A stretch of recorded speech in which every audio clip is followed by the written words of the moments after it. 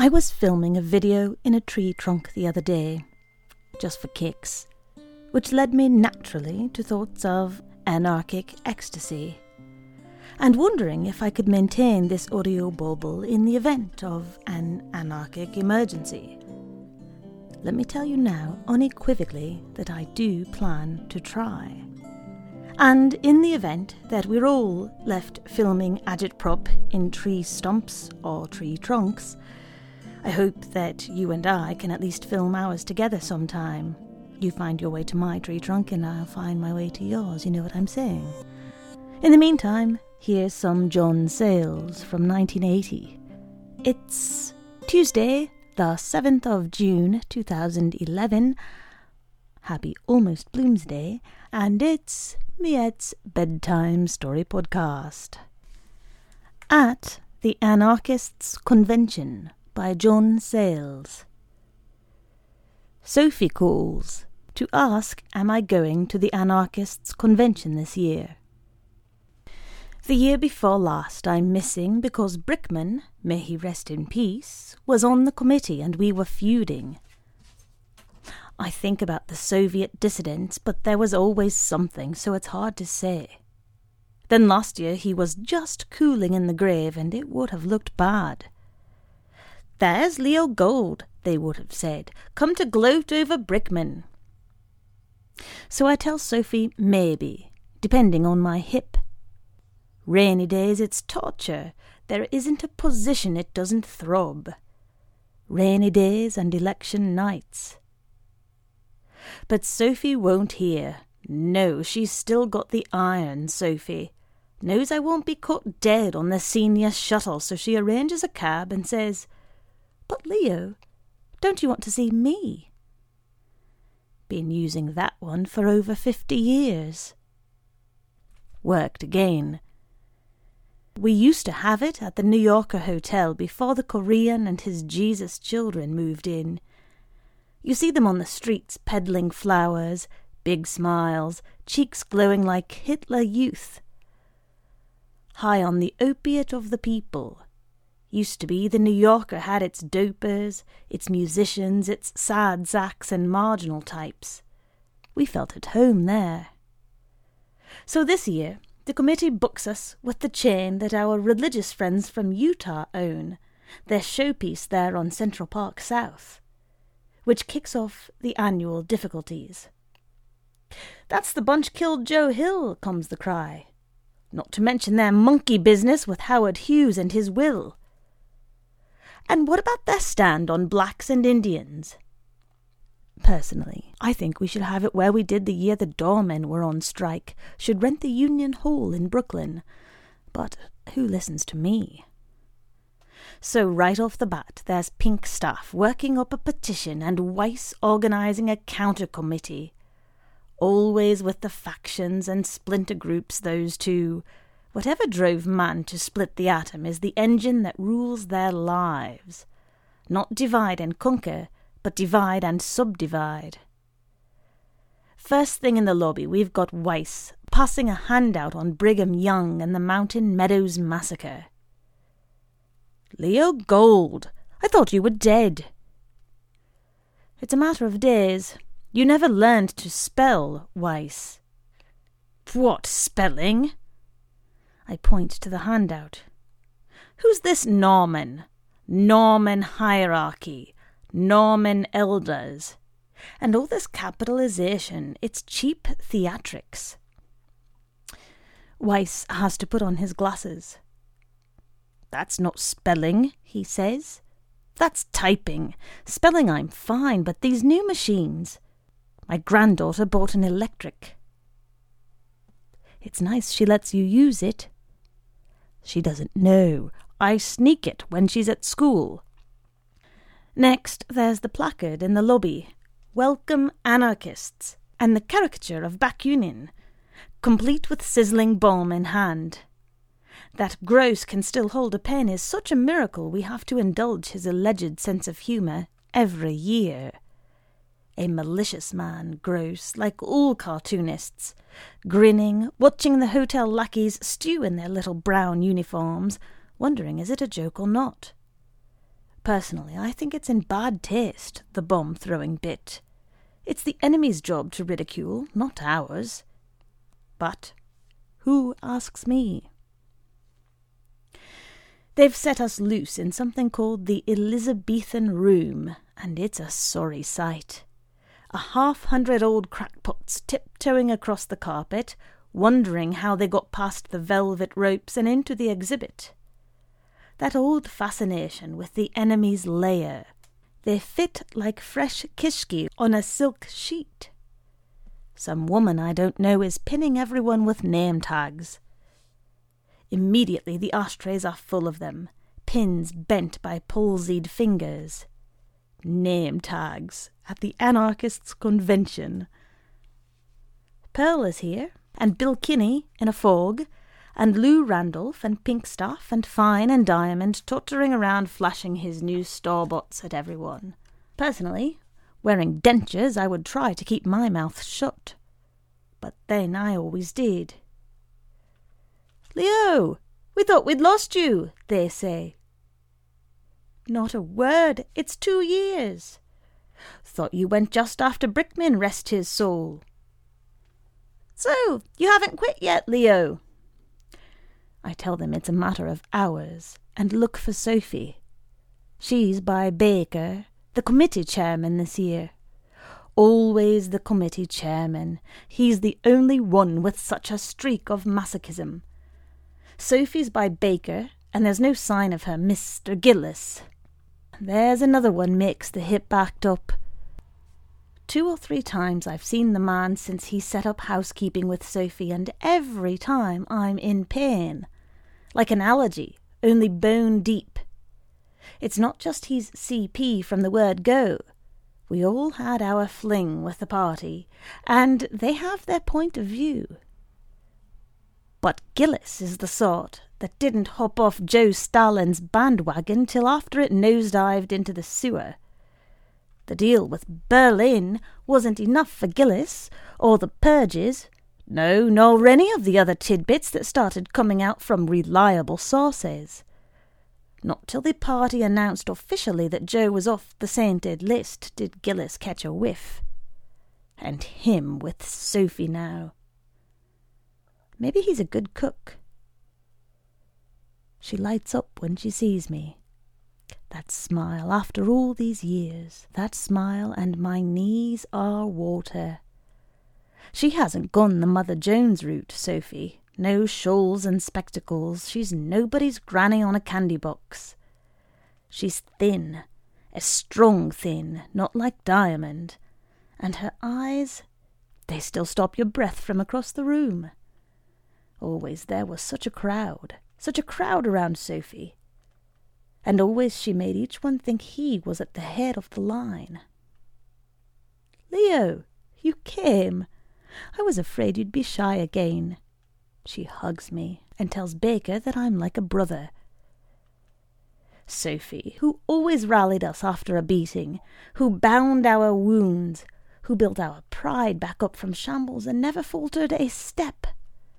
The iron she had. In Portland, they're shaving her head, but no wig for Sophie. She wore it like a badge. And the fire, toe to toe with a fat Biloxi deputy, head to head with a Hoboken wharf boss, starting a near riot from her soapbox in Columbus Circle, but shaping it, turning it, stampeding all that anger and energy in the right direction. Still the iron, still the fire, and still it's, "Leo, you're like a brother." Baker is smiling his little pained smile, looking for someone to apologize to. Blum is telling jokes.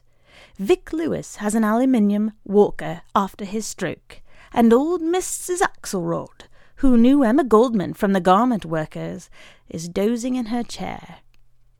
Somebody must be in charge of bringing the old woman with her mind the way it is, because she never misses. She's our museum piece, our link to the past. Not that the rest of us qualify for the new left. Bud Odom is in one corner trying to work up a sing-along. 15 years younger than most here, a celebrity, still with the denim open at the chest and the Greek sailor cap. The voice is shot, though.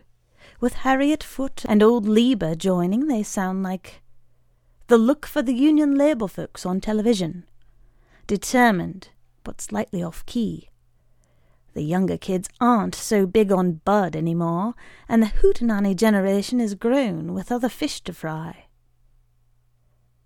Kids, the room is crawling with little Barnard girls and their tape recorders, pestering people for oral history. A pair camp by Mrs. Axelrod, clicking on whenever she starts awake and mutters some Yiddish.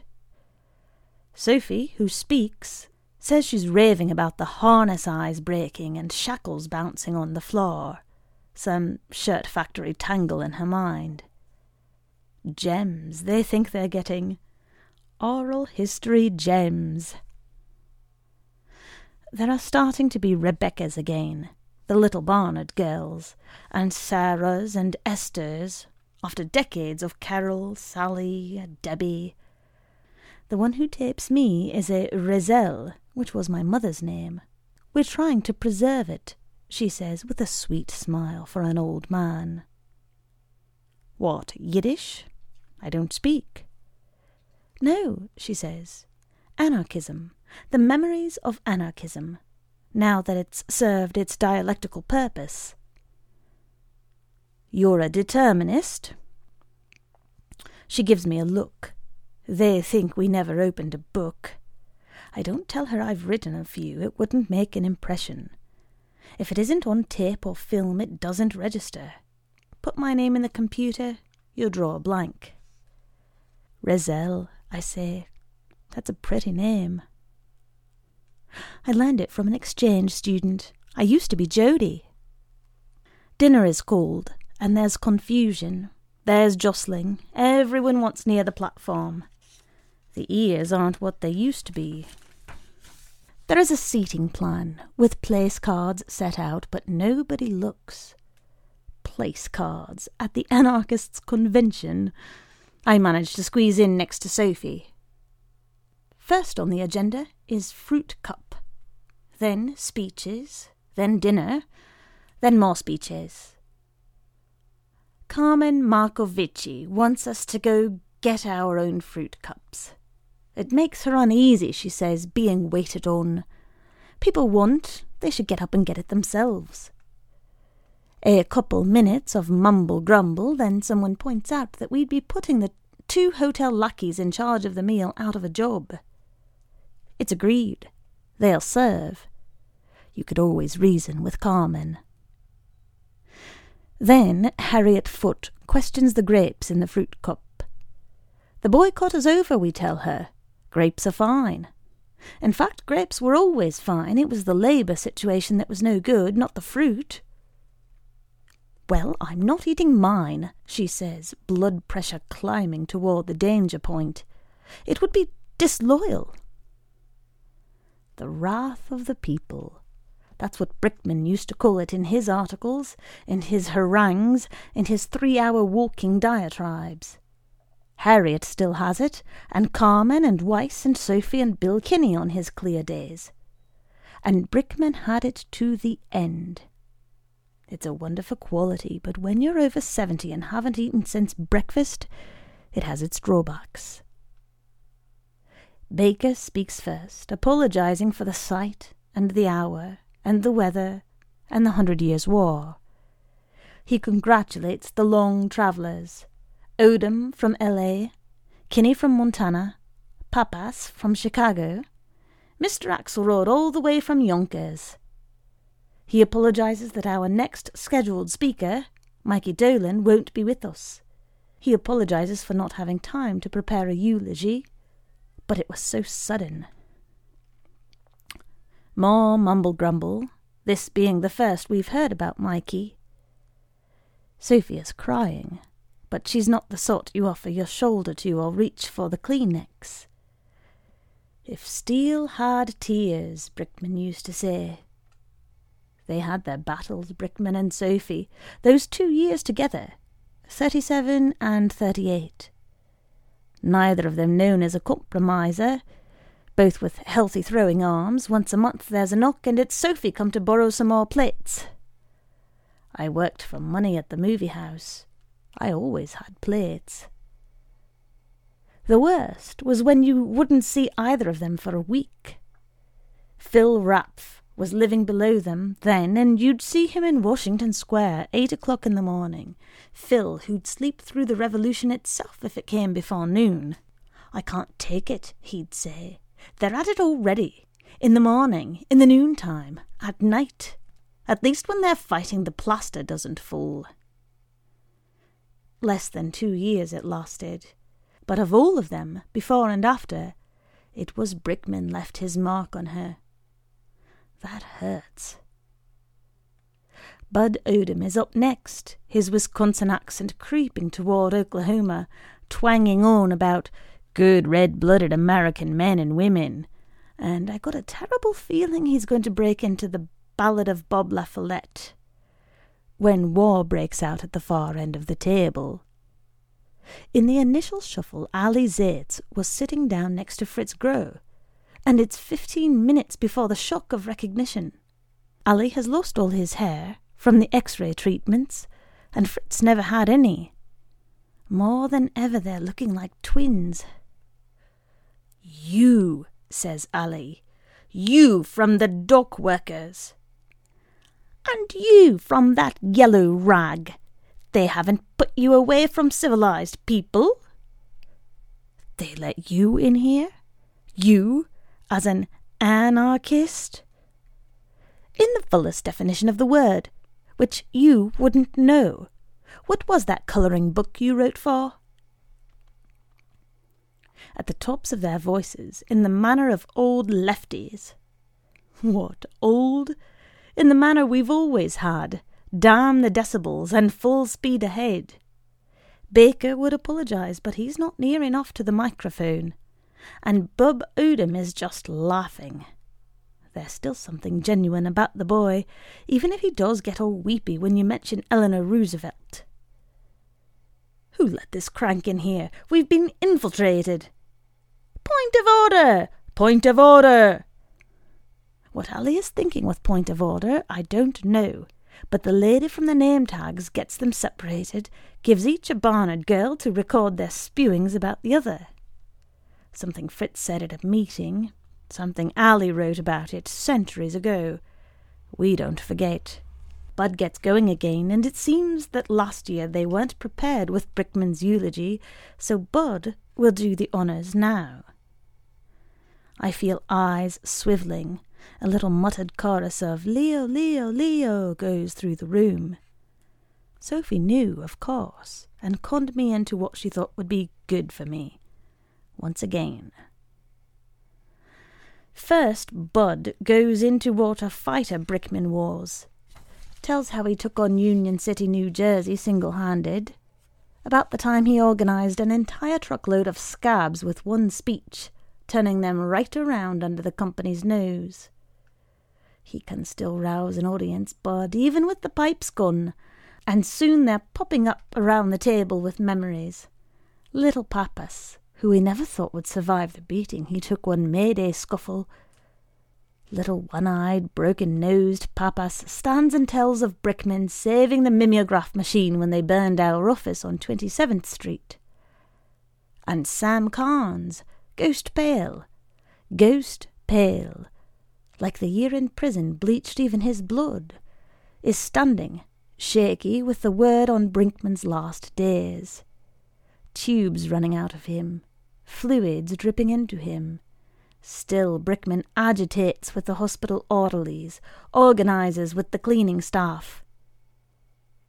Then Sophie takes the floor, talking about spirit, how Brickman had it, how Brickman was it, spirit of our cause, more spirit sometimes than judgment. And again I feel the eyes, hear the "Leo, Leo, Leo." And there I am on my feet.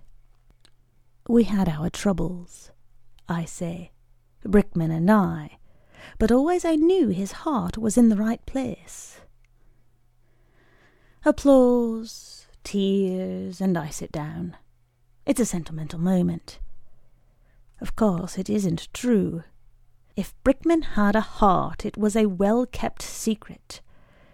He was a machine. An express train flying the black flag. But it's a sentimental moment. The words come out. Everybody is making nice then. The old friendly juice is flowing, and Baker has to bring up business. A master of tact, a genius of timing. A vote. Do elect next year's committee before dinner or after? Why spoil dinner, says one cap. Nobody will be left awake after, says the other. Let's get it out of the way. They always started small, the rifts. A title, a phrase, a point of procedure. The Chicago fire began with a spark. It pulls the scab off, the old animosities, the bickerings come back to the surface. When whole section of the table splits off into a violent debate over the merits of syndicalism. Another forms a faction for elections during dinner. Weiss wrestles Baker for the microphone, and Sophie shakes her head sadly. Why? Always they argue, she says. Always they fight. I could answer. I devoted half of one of my studies to it. But who asks? While the argument heats, another little girl comes over with used to be Jody. She says you're Leo Gold. I confess. The Leo Gold?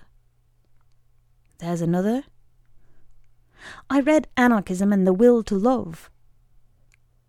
My one turkey, and she's read it. So, you're the one. I didn't realize you were still alive. It's a matter of seconds. I'm feeling low. Veins are standing out in temples, old hearts straining, distemper epidemic. And the sound, familiar but with a new, futile edge. I've never been detached enough to recognize the sound so exactly before. It's a raw-throated sound, a grating, insistent sound. A sound born out of all the insults swallowed, the battles lost, out of all the smothered dreams and desires. 3,000 collective years of frustration in the room, turning inward, a cancer of frustration. It's the sound of parents brawling with each other because they can't feed their kids. The sound of prisoners preying on each other because the guards are out of reach. The sound of a terribly deep despair. No quiet desperation for us now while we have a voice left. Over an hour it lasts, the sniping, the shouting, the accusations and countercharges. I want to eat. I want to go home. I want to cry. And then the hotel manager walks in. Brown blazer, $20 haircut, and a smile from here to the Odessa steps. A huddle on the platform. Baker and Mr. Manager bowing and scraping at each other. Bud Odom looking grim. Weiss turning colours. Sophie and I go up, followed by half the congregation. Nobody trusts to hear it second-hand. I can sense the sweat breaking under the blazer when he sees us coming, toothless, gnarled, suspicious by habit. Ringing around him, the Anarchists' convention. A terrible mistake, he says. All my fault, he says. I'm awfully sorry, he says, but you'll have to move. It seems the Rotary Club from Sioux Falls had booked this room before us. Someone misread the calendar.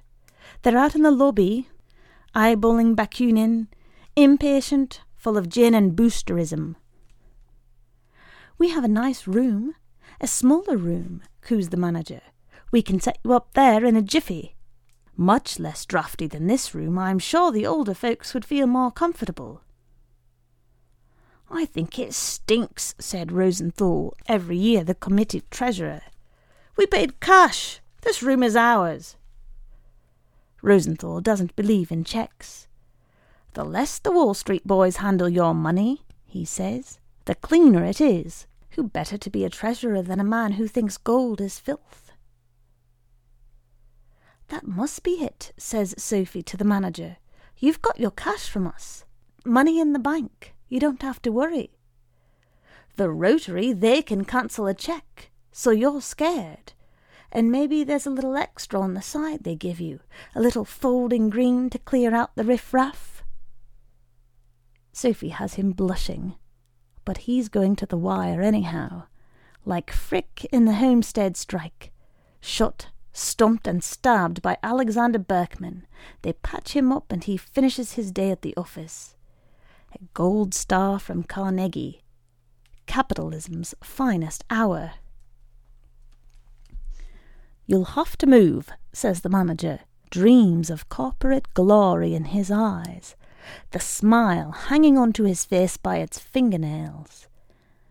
"It's the only way." "Never," says Weiss. "Out of the question," says Sophie. "Fuck off," says Pappas. Pappas saw his father lynched. Pappas did 3 hard ones in Leavenworth. Pappas lost an eye, a lung, and his profile to a mob in Chicago. He says it with conviction. "Pardon?" A note of warning from Mr. Manager. "He said to fuck off," says Fritz Groh. "You heard him," echoes Ali Zaitz. "If you people won't cooperate," huffs the manager, condescension rolling down like a thick mist, "I'll have to call in the police." It zings through the room like the twinge of a single nerve. "Police! They're sending the police!" cries Pinkstaff.